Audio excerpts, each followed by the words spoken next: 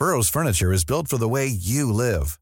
From ensuring easy assembly and disassembly to honoring highly requested new colors for their award-winning seating, they always have their customers in mind. Their modular seating is made out of durable materials to last and grow with you.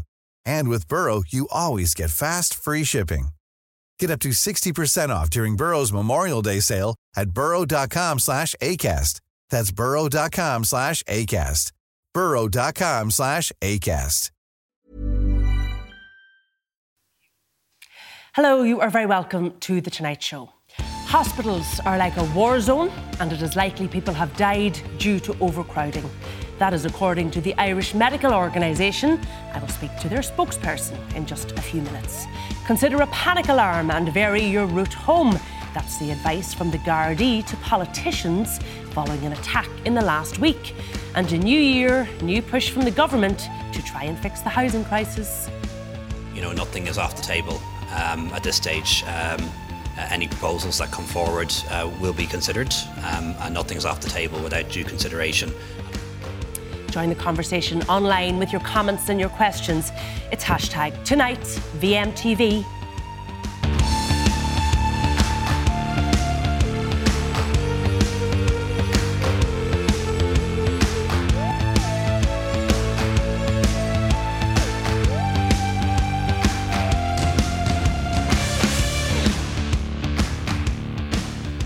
Well, the hospital overcrowding crisis has been top of the news agenda for weeks, with strong words being issued by all sides. But today, a statement by the Irish Medical Organisation could not have been more stark. It described hospitals as akin to a war zone and stated that it is likely people have died and will die because of the overcrowding. Well, let's get more on this. Dr. Matthew Sadlier is the chair of the Consultant Committee of the IMO, and he joins me now via Skype. You're very welcome to the programme. I just want to bring viewers at home a little more of this 3-page statement that the IMO issued today. Doctor, you talked about the very real likelihood of patients dying and dying in the future. You talk about the war zone-like conditions. You say it's critical that people understand this isn't temporary. This isn't due to a perfect storm of COVID and flu and RSV. You say that the real issue here is that the system is demonstrably unfit for purpose. You talk about burnout and stress and low morale among your workforce and politicians making excuses for woefully inadequate health services. You talk about dysfunction within the system. It goes on and on and on. You have in the past issued statements before where there has been overcrowding in our hospitals, but none like this. Your anger is palpable. Why?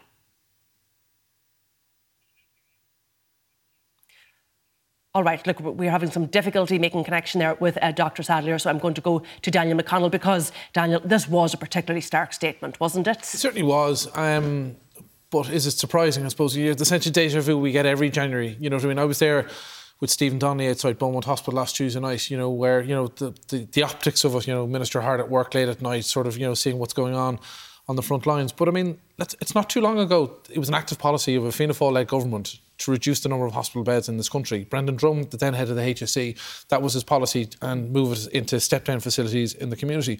We never got the investment in the step-down facilities, and obviously with rising demographics, the demand in our acute hospitals has never been greater. Never been greater. We're about 1,000 to, I've heard ranges of, you know, figures of about 1,000 beds short to 5,000 beds short. Take your pick. Like, I mean, but we are woefully underprepared for this sort of situation, and ultimately the situation is only going to get worse because of those. We have an ageing population. We've far greater number of older people living longer who are far more likely to get respiratory illnesses at this time of year. And the worst thing that we're still talking in 2023 is a hospital system that shuts down at 5 o'clock on a Friday evening. Not too long ago, I had to get a kind of a gastro scan. And I'm there sitting in the Mater Hospital at 5 o'clock on a Friday evening. This beautiful, you know, unit with 20 beds shuts down at 5 o'clock or 6 o'clock on a Friday evening. Now, in fairness, consultants would say that's not the case, that there are consultants there and that there are discharges at the weekends.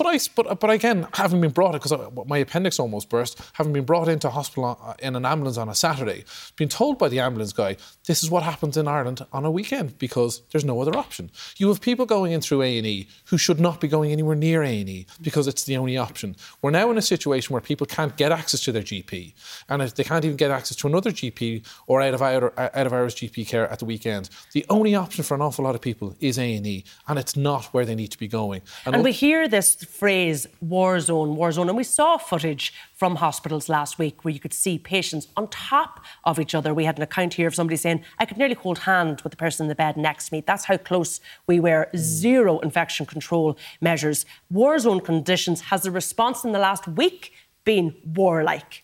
Well, I think what you're seeing is, so what we saw were 850 bed days lost between now, or since the start of the year, and yesterday, because of obviously you have a number of beds having to be shut for infection control, and other beds because they didn't have enough staff, and other beds were being refurbished. So you have, despite all this additional capacity, but what you also saw were an awful lot of people knowing that this crisis was coming, on annual leave over that holiday period, over that Christmas period. So people weren't getting treated. Look at Waterford Hospital. Who was on annual leave? Well, senior managers, ward managers, people who had the decision-making capacity to triage people, move people, decide where they need to go. They were on holidays. Are you talking about consultants? Well, consultants and senior hospital managers. Because you do get from this statement, and hopefully we'll get back to speaking to Dr. Sadlier, that there is a feeling here from, I think, consultants that they are being unfairly blamed for some of the difficulties that we've seen over the last few weeks. Consultants have held this country, to ransom for long enough because of their status. Kate, is that a fair assessment? No, and I'm not here to represent the Consultants Association, but I think that's deeply unfair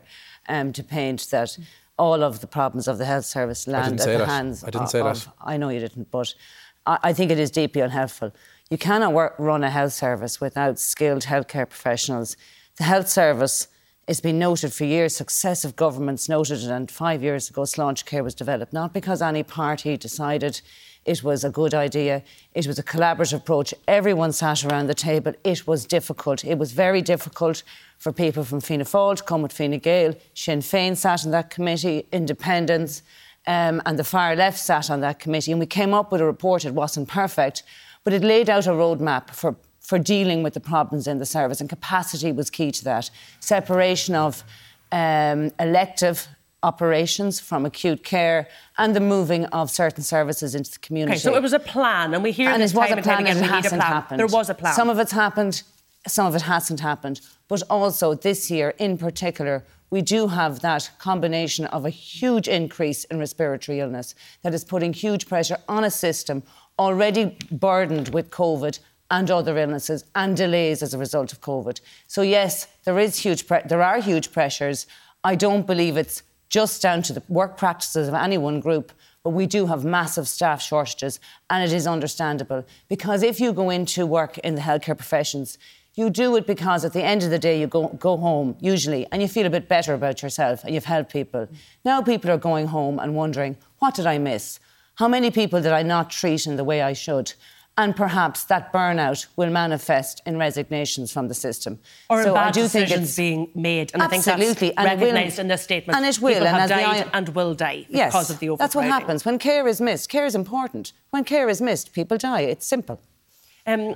The sense I think I get from this statement and the actual quote there is politicians have made excuses for our woefully inadequate health service over the last week. Do you accept that, Mary? Well, first of all, I want to thank everybody who has worked in our health service over the last few weeks, over the holiday periods. They are working in very difficult conditions. I spent time last year myself in emergency with my dad, who was actually very ill at the time. So I've seen firsthand emergency and the hospital conditions, and I've other relatives as well. So I do want to thank everybody who works in our hospital service and our health service generally, because it's not just the hospitals, it is our GPs and all those working in the communities. And solidarity with the patients who are looking for help and who are looking for care.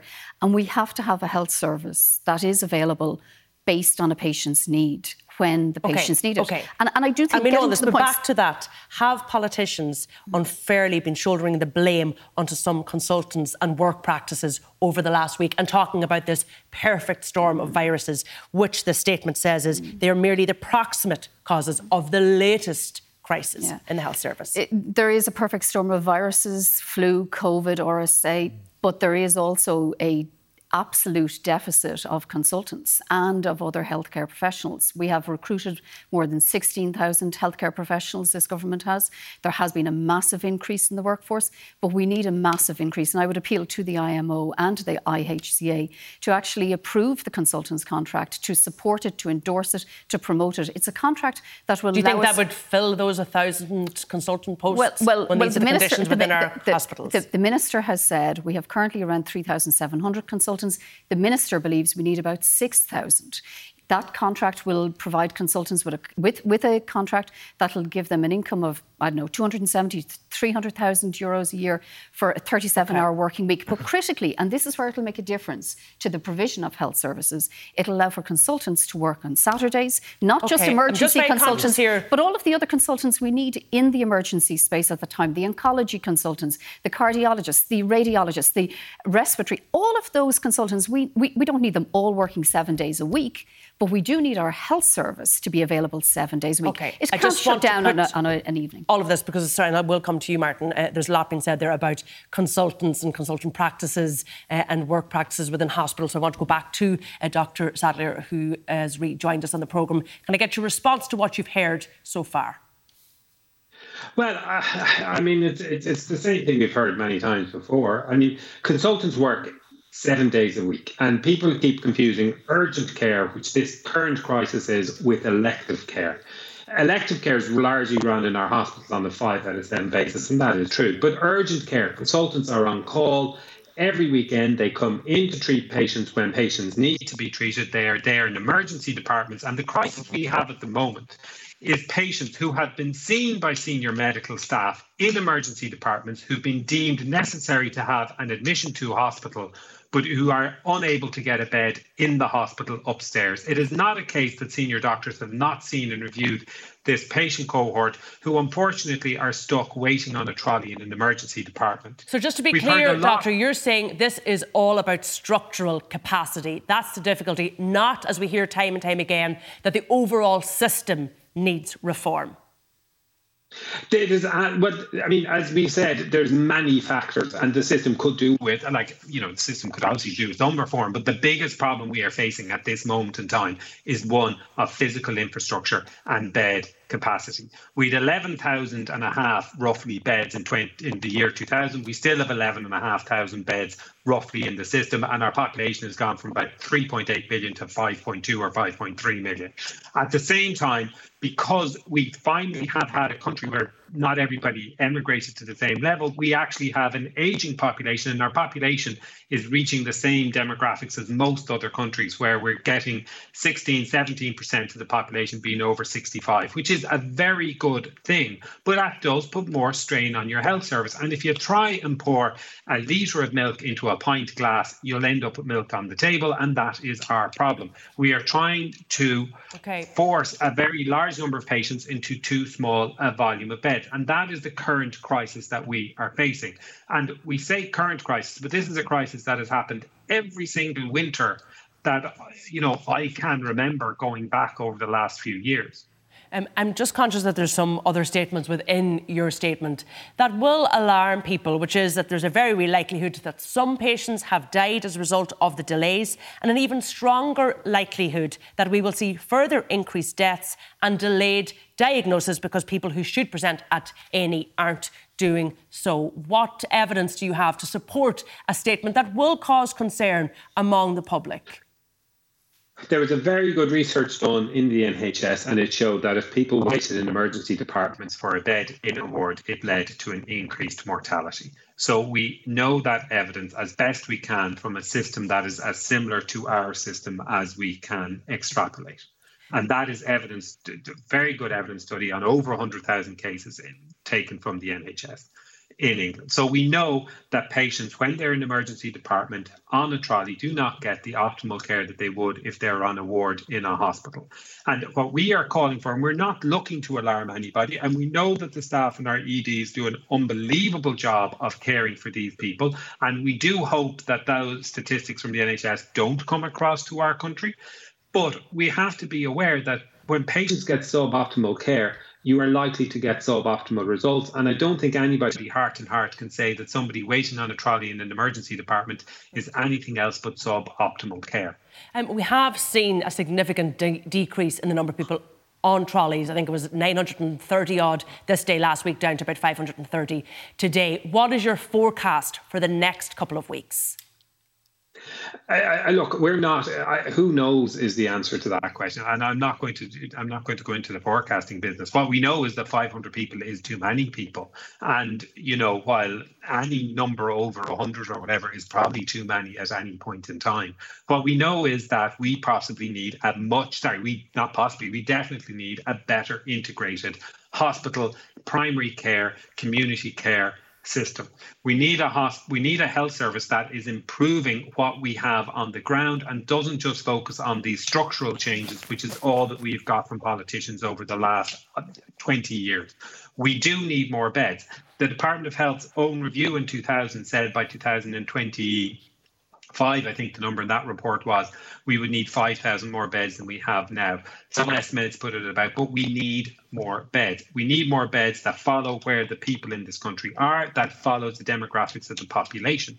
We have an increasing population, which is a good thing, but that does increase the number and the amount of healthcare resources that are required. You talk about unprecedented levels of burnout and stress, and the INMO have also spoken about that this week, and they've said that they are going to consult their members about potential industrial reaction to respond to the current crisis. Are you considering the same? We haven't officially considered that at this point in time, I have to say. But, if things were to continue on down the same line, all options remain open. As I said, we are experiencing burnout, and our biggest concern is actually for the junior doctor population, because without junior doctors coming through the ranks, you won't be replacing consultants. We know we've a huge problem in filling vacant consultant posts. We have vacant consultant posts in this country, which 25 years ago, if I said to you we had a vacant consultant post, you'd have dropped down with shock, because we were a place that people loved to work in. I think there was something like 420 Irish doctors registered with the Australian Medical Council in 2022 in a country that graduates 700 and odd doctors a year.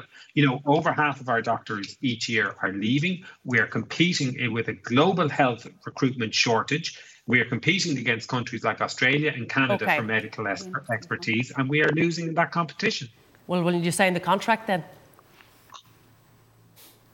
Well, that contract is going to be very individual for every individual doctor, and I certainly would have to look at my own individual circumstances, and it will depend on each person whether they will or they won't. And you don't accept that might exacerbate the problem? What might exacerbate the problem? Not signing this contract. Well, I think my personal circumstances are not the most critical and important in this issue. What we are doing as an organisation is we are going to be holding a survey of our members and a ballot on the contract to see what our members say and what their opinion of it. So I'm not going to give my own personal view until I have my organisation's view behind me. All right. Look, I just want to go back to our panel here and to Martin Kenny. In fairness, as I said, their trolley numbers, they have fallen. Come down, They've significantly. Yep. A system-wide response, the government says, the HSE says, everybody, put their shoulder to the wheel this weekend. We had a significant increase in the number of people who were discharged, and, they are dealing with the situation. Yes, to some extent, but there's still an awful lot of people on trolleys. There's still an awful lot of people waiting far too long to get a hospital bed. And I think that the real point here is that we have got this problem with capacity. We have so many less beds than we had 20 years ago, and yet we're in a situation where we have our population increasing and, as has been said a few minutes ago, a population that's getting older as well. And we have to deal with that. And how we deal with that is we have to provide the infrastructure, and the infrastructure has not been provided. We have not put the additional beds in place. The Sláinte Care plan, and I don't get into the detail of it tonight because I think it goes over the head of most people, but there was a plan there 5 years ago, agreed by all parties, and it doesn't seem to have been implemented. Why? And the people implementing what's the resistance? The people implemented, many of them actually resigned because of the obstacles they were coming across in regard to getting that plan in place. Much of those obstacles, it seemed to be coming from within management sectors in the HSE. But I think we need to deal. But I think we need to deal with this issue. So it's not just structural capacity. Then, it is structural capacity, but it's also about infrastructure. It's about making sure that we have the diagnostic tools in place in our hospitals and that they're working 24/7 rather than working until 5 o'clock in the evening. It's also ensuring that we have all the staff to do all of that. It's also ensuring that we have the beds in place. For many of our, I know Sligo University Hospital as an example. We're waiting 20 years for getting a new surgical unit built. And all the time, there's promises. At the end of the day, we can blame the HSE, we can blame consultant review, but at the end of the day, the Minister for Health is the person who's responsible for ensuring that they deliver. Daniel? You've been covering this a long time. I do. 20 years ago, there was a deliberate decision by government to create the HSE and outsource responsibility for the running of the health service. In the notion that they could outsource responsibility and the blame when things go wrong. The difficulty is that politicians still get the blame for when things go wrong. They just no longer have the levers of power within their disposal. So you have Stephen Donnelly there as Health Minister trying to effect change in the HSE, but is powerless to actually implement it. He's actually powerless to actually get things done. You see letters from his Secretary General, Robert Watt, to the head of the HSE complaining that they were handed €350 million to try and get stuff done and no delivery. That was to deal with waiting lists. Yeah, and no delivery and no results. So you're kind of caught in this curious position that a minister is still being kind of getting beaten over the head and getting blamed all the time, but yet can't do anything about it to change it. OK, I just want to go to another Skype that we have this evening. It's Scott Walken, the clinical lead in infection control at the Irish College of GPs, because, Scott, one of the other stories leading the news today was this surge in RSV cases in the Midwest, which again will concern people given the situation with our hospitals. What are you attributing that surge to? Well, every year there is a surge in winter respiratory viruses, including RSV. Interestingly, at a national level, I'm not sure about geographical breakdowns, but certainly at a national level, the most recently published data on RSV figures show that RSV is actually falling nationally, thankfully. I think the bigger ticket item is the big increase in influenza or flu levels. That is contributing to the enormous pressures from end to end, from general practice and community settings to emergency departments and hospital services. That's really what's and I don't think it's peaked yet, actually. So influenza is the big ticket item at the moment, because those numbers are increasing. I suppose if there's a silver lining to this, it's that influenza does have, or the flu does have a vaccine that can prevent it. So it is vaccine preventable with the over 65 group of people in the country have access for free to flu vaccines. And of course, a really crucial one is that 2 to 17-year-old children and young people can access the nasal needle-free flu vaccine. So I mean, in the middle of this very difficult time for the health service, I would certainly strongly encourage everybody to get all of their vaccines up to date, including COVID boosters, including influenza vaccine, childhood vaccines and pneumococcal vaccines. Speaking of COVID, we did hear of a new variant or subvariant of Omicron called Kraken. Can you tell me what you know about that? How concerned are you about it, and how contagious it could potentially be? So Kraken, or XBB 1.5, has been detected in very small numbers in Ireland. Less than 5 cases have been identified, and that was in a document published on the 4th of January by the HPSC. Now, in America, it has spread quite widely. I was at a meeting today with the Office of the Chief Clinical Officer, and the suspicion is it's hard to know, it's hard to predict, but there are good levels of COVID vaccination and Burrow's furniture is built for the way you live. From ensuring easy assembly and disassembly to honoring highly requested new colors for their award-winning seating, they always have their customers in mind. Their modular seating is made out of durable materials to last and grow with you. And with Burrow, you always get fast, free shipping. Get up to 60% off during Burrow's Memorial Day sale at burrow.com/ACAST. That's burrow.com/ACAST. burrow.com/ACAST. I'm Sandra, and I'm just the professional your small business was looking for. But you didn't hire me because you didn't use LinkedIn Jobs. LinkedIn has professionals you can't find anywhere else, including those who aren't actively looking for a new job, but might be open to the perfect role, like me. In a given month, over 70% of LinkedIn users don't visit other leading job sites. So if you're not looking on LinkedIn, you'll miss out on great candidates, like Sandra. Start hiring professionals like a professional. Post your free job on linkedin.com/people today. Cool fact, a crocodile can't stick out its tongue. Also, you can get health insurance for a month or just under a year in some states. United Healthcare short-term insurance plans, underwritten by Golden Rule Insurance Company, offer flexible, budget-friendly coverage for you. Learn more at uh1.com.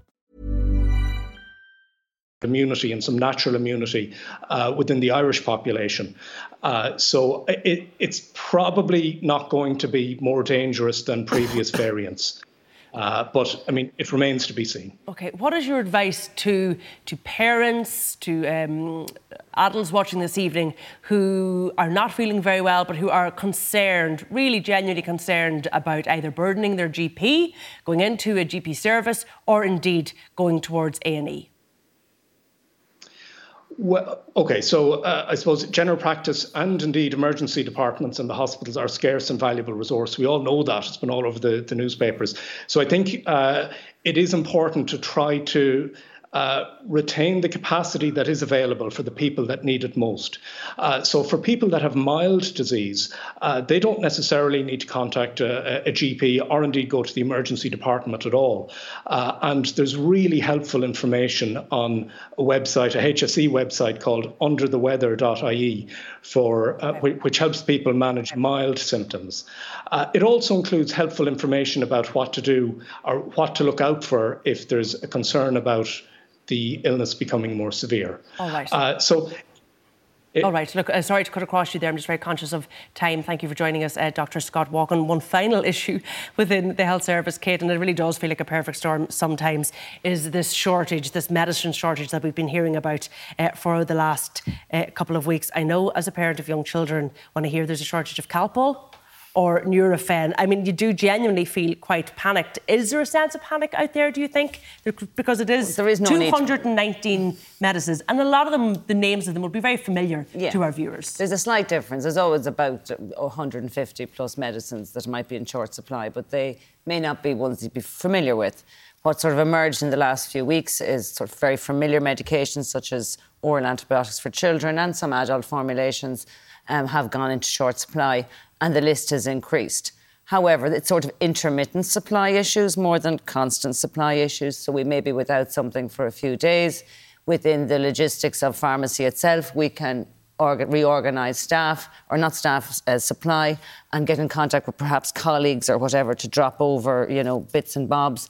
Or the wholesaler then would have an allocation-based supply. So that's based on what you ordered last month, so no one has an unfair advantage. So usually we're able to supply, isn't there too? And there are alternatives. So what we do is we supply where possible. Then if not, there's a cascade system. We contact the prescriber. That is time-consuming when you're busy. And also there's a confidence issue. Don't be annoying the parent who's waiting out there, who's probably queued for the doctor and the appointment, and they're concerned about their sick child. So I suppose as pharmacists, we're operating at the minute in a little bit of a limbo at times where you just can't get hold of the doctor, and we have to use our clinical expertise to cover that gap. And we would like protection in terms of legislation there to cover us in such a situation. And it does open the door to some antibiotic prescribing and other sort of conjunctivitis prescribing for the future to take, I suppose, a certain amount of burden out of the GP system. Why has there been resistance, do you think, to introducing that change? Well, there may not have been so much need for it before. And also, maybe pharmacists, we haven't pushed as much. We're busy doing our normal jobs. And also, I suppose, vaccination opened up a whole new world for us as well. Most pharmacists now, or pharmacies, are providing a service. And like that, I would like to say about the seasonal flu vaccine. Children's vaccines won't be available after the 23rd of January unless it's in a particularly unique situation. The stock goes out on that date. There is a huge amount of stock around the country. And there is a sort of a belief out there that it's too late. There's no need for it. There is a need for it. 700 children have been hospitalised this year, this season, with flu, and it's putting a burden on our system as well. So I would strongly advise that people go and take their children in the next few weeks. It's a very, very quick, simple procedure, and I know the HSE have put on additional clinics over the next few weeks. All right, look, we're going to leave it there. My thanks to Dr. Scott Walken and to Dr. Matthew Sadler. My panel is going to stay with me, as up next we take a look at the safety advice that has been issued by the Gardaí to politicians, including acting streetwise and changing the routes that they travel.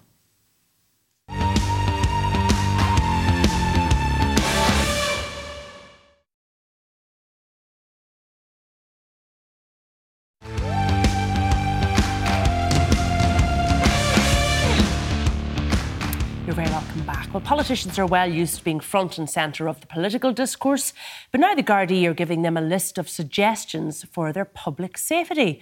They include wearing comfortable footwear to move quickly, considering panic alarms, avoiding travelling the same routes and avoiding leaving or returning home at the same time.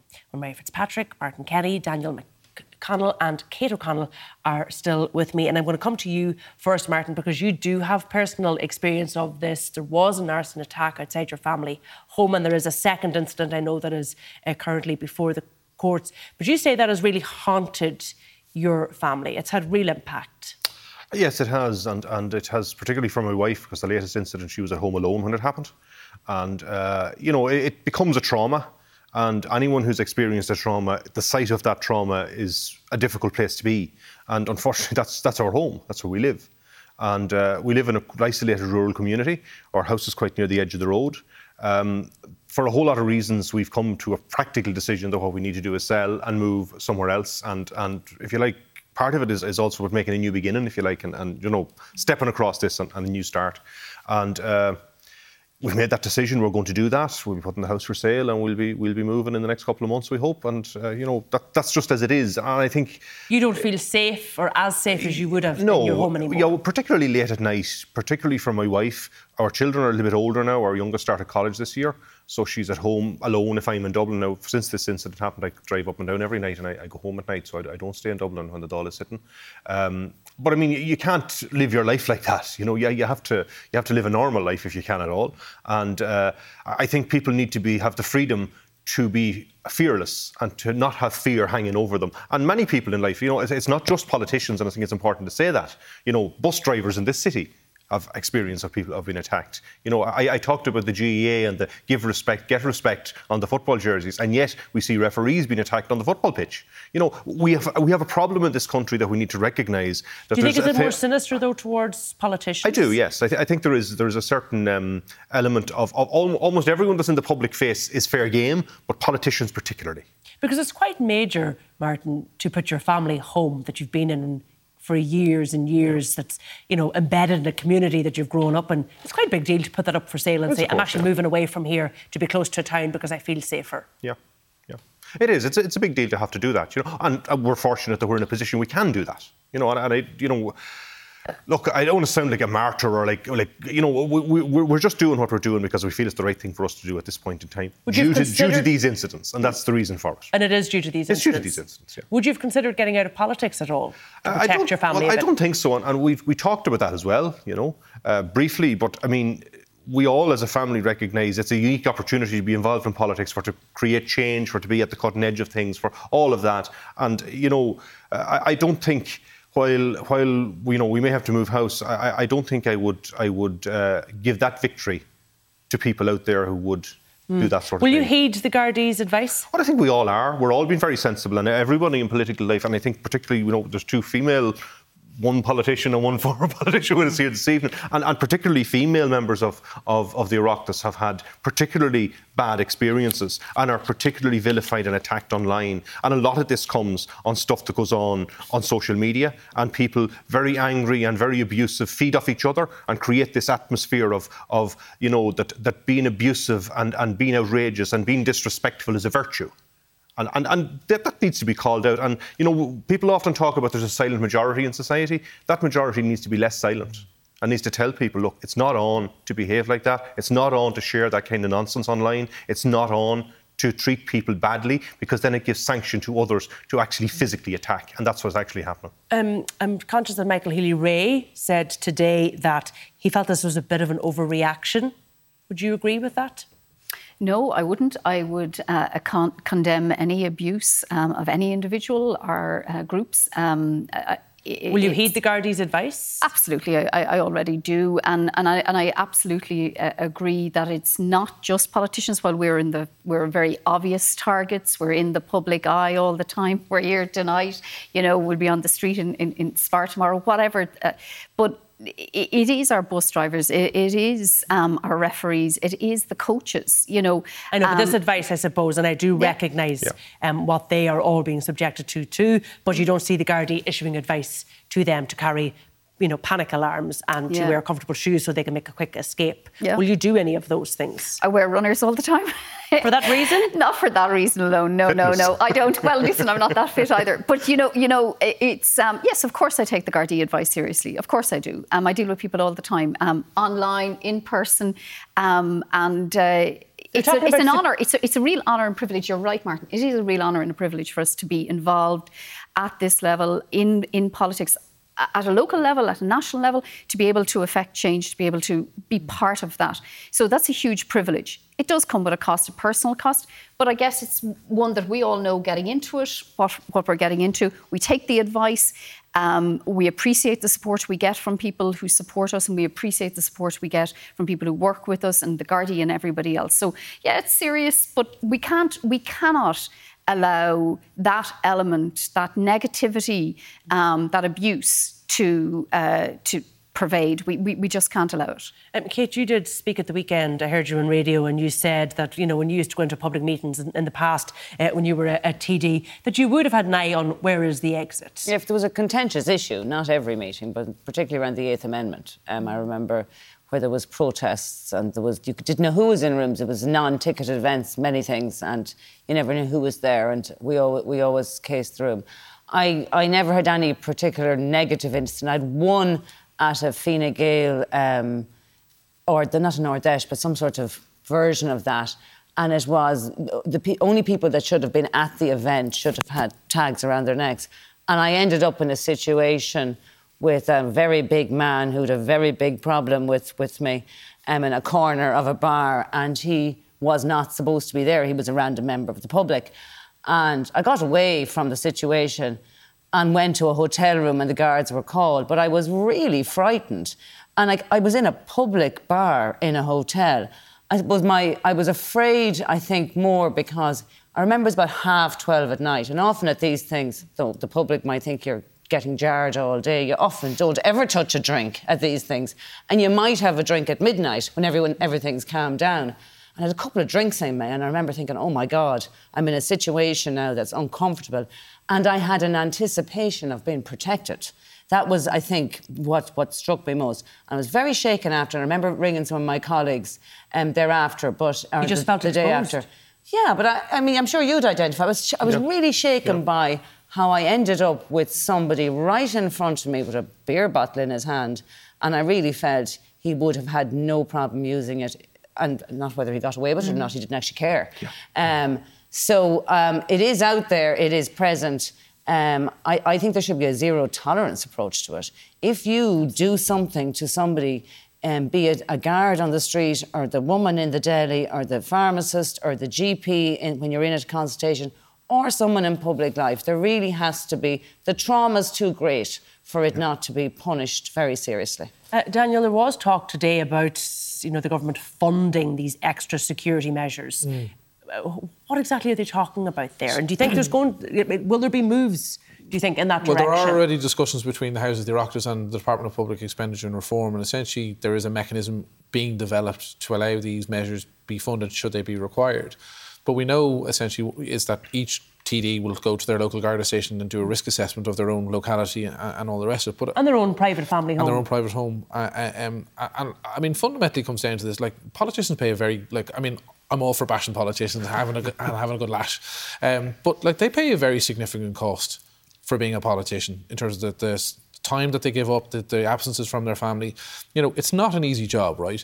And then to have to sit at a public meeting like Anne Rabbitte and Kieran Callan did last week and have a bag of shit thrown at them, that's just not acceptable in any civilised world. But you'd wonder how any of that advice from the Gardaí would have stopped that from happening. But what you see, the point I was going to make is that we in Ireland have great accessibility to our politicians. It's one of the great virtues of the Irish political system. Politicians are extremely accessible. And could that be sacrificed? But also look what we've happened in the last year.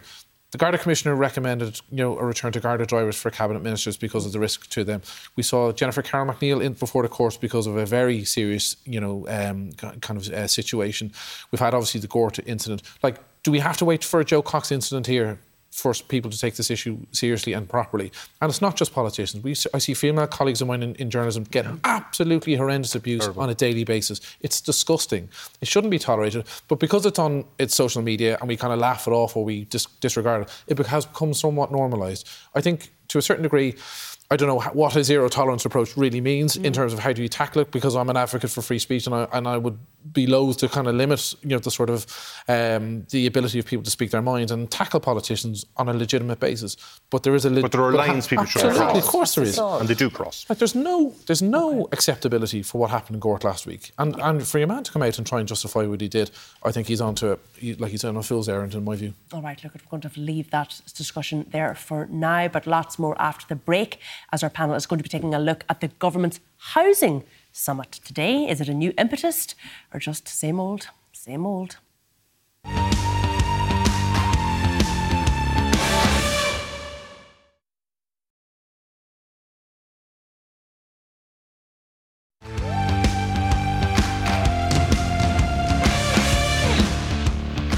Well, the new year has brought about a change of Taoiseach and with it a possible new impetus on the housing crisis. The government has held a summit with stakeholders earlier today. Leo Varadkar was there, of course, and said nothing is off the table to solve one of the pressing issues of our time.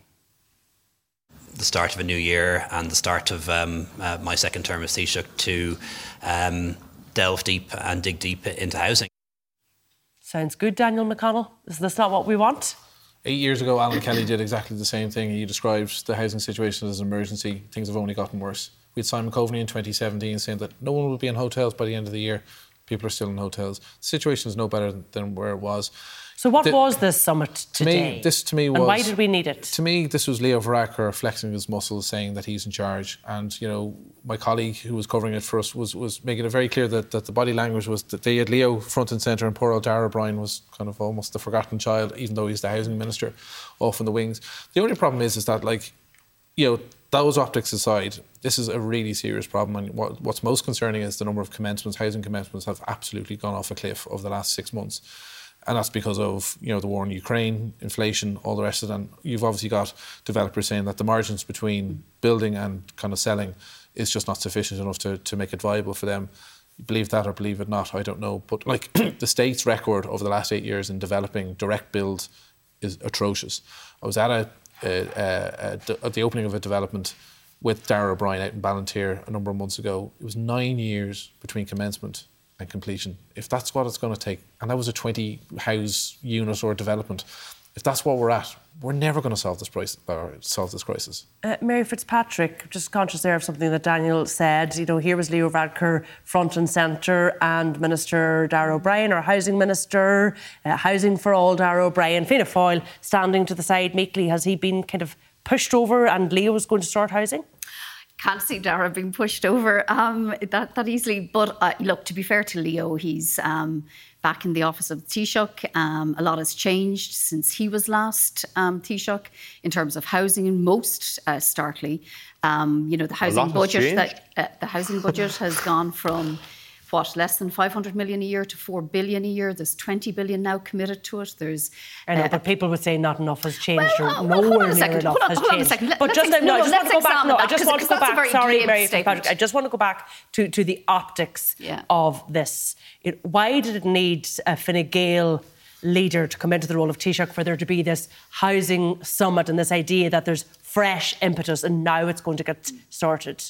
Well, last year alone, there was 55,000 houses. OK, but you're not answering my question. But the optics, the optics of Leo Varadkar's press statements make no difference to people who are looking to buy a home, looking to rent a home. What they care about is, are homes being built? Is the capacity increasing?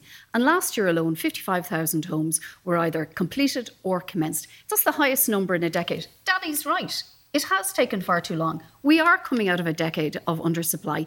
Last year, the target was to deliver 24,600 homes. We delivered 28,000. This year, we will deliver more. No, that's really important because, as Danny says, people have waited far too long.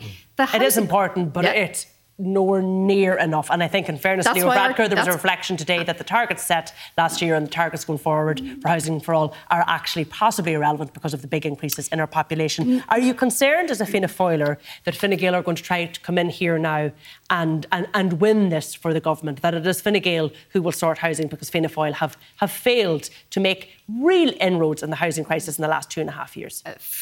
Fianna Fáil have made the difference. Fianna Fáil have brought the budget from less than 500 million a year to 4 billion a year. 20 billion commitment, 55,000 homes completed or commenced. The targets are going to be, not only were they met last year, they were exceeded. They will be exceeded this year again. It is great that Leo Varadkar in his new role is now finding a road to Damascus type interest in the housing crisis that he presided over for whatever the 10 years that he was there. It is great to have his support, but it is going to take an all-of-government approach to this. That the work that we have done so far in terms of giving local authorities the power to actually deliver, to build social homes, 10,000 a year, affordable homes, 6,000 a year. So do you think it's taken Fianna Fáil's presence in the government to make Fine Gael realise the problem? I don't think anybody... Well, they realised the problem when they got the result in their last election. What it has taken Fianna Fáil's involvement in is to change the housing policy, to ensure that there is adequate, not only policy, but funding. That's the critical difference. We've got 20 billion committed to actually deliver the state-led, social, affordable, and for the very first time ever, affordable cost rental. It's really important for people to know this. Yeah, absolutely. And we've discussed those figures time and time again on this programme, Mary Fitzpatrick, in fairness. Martin Kenny, this is what Sinn Féin have looked for. You know, Housing for All, you've said, it's not the plan, it's not the policy. We need to have more, interaction from stakeholders. We need to hear from people about other solutions. Is that not what today was? This is what you're looking for? No, what today was a pretence that this is a crisis and we're going to do something about it. And it actually didn't do anything about it. There was no change of policy today at all.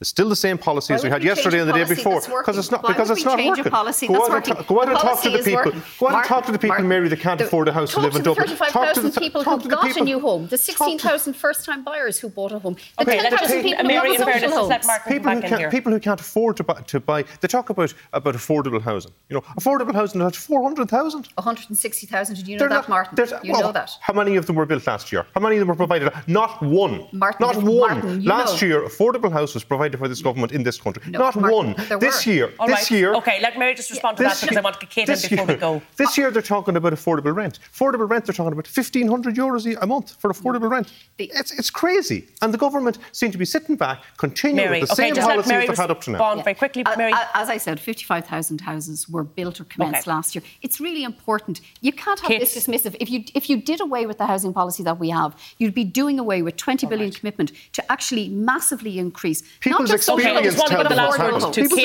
tells them, Mary. For both parties, Fine Gael, Fianna Fáil, for Sinn Féin, this is the number one issue, isn't it? It is the number one issue, and I think there's clearly a realisation of that if there's a summit today. I think the only fresh idea, if it even is a fresh idea, I heard out today was, and maybe I heard it wrong on the news, was that there would be buying of blocks or getting builders to build on behalf of the state. I suppose, to me, my first reaction was Children's Hospital, where there's margins are tight. Who's going to take the burden here? How's the taxpayer going to be protected? We don't have a great record. Are the government mirroring like those funds that bought all the apartments? So, always caution when it comes to taxpayers' money. All right, OK, we'll leave it there. Thanks to my panel and to you at home for watching. See you tomorrow night.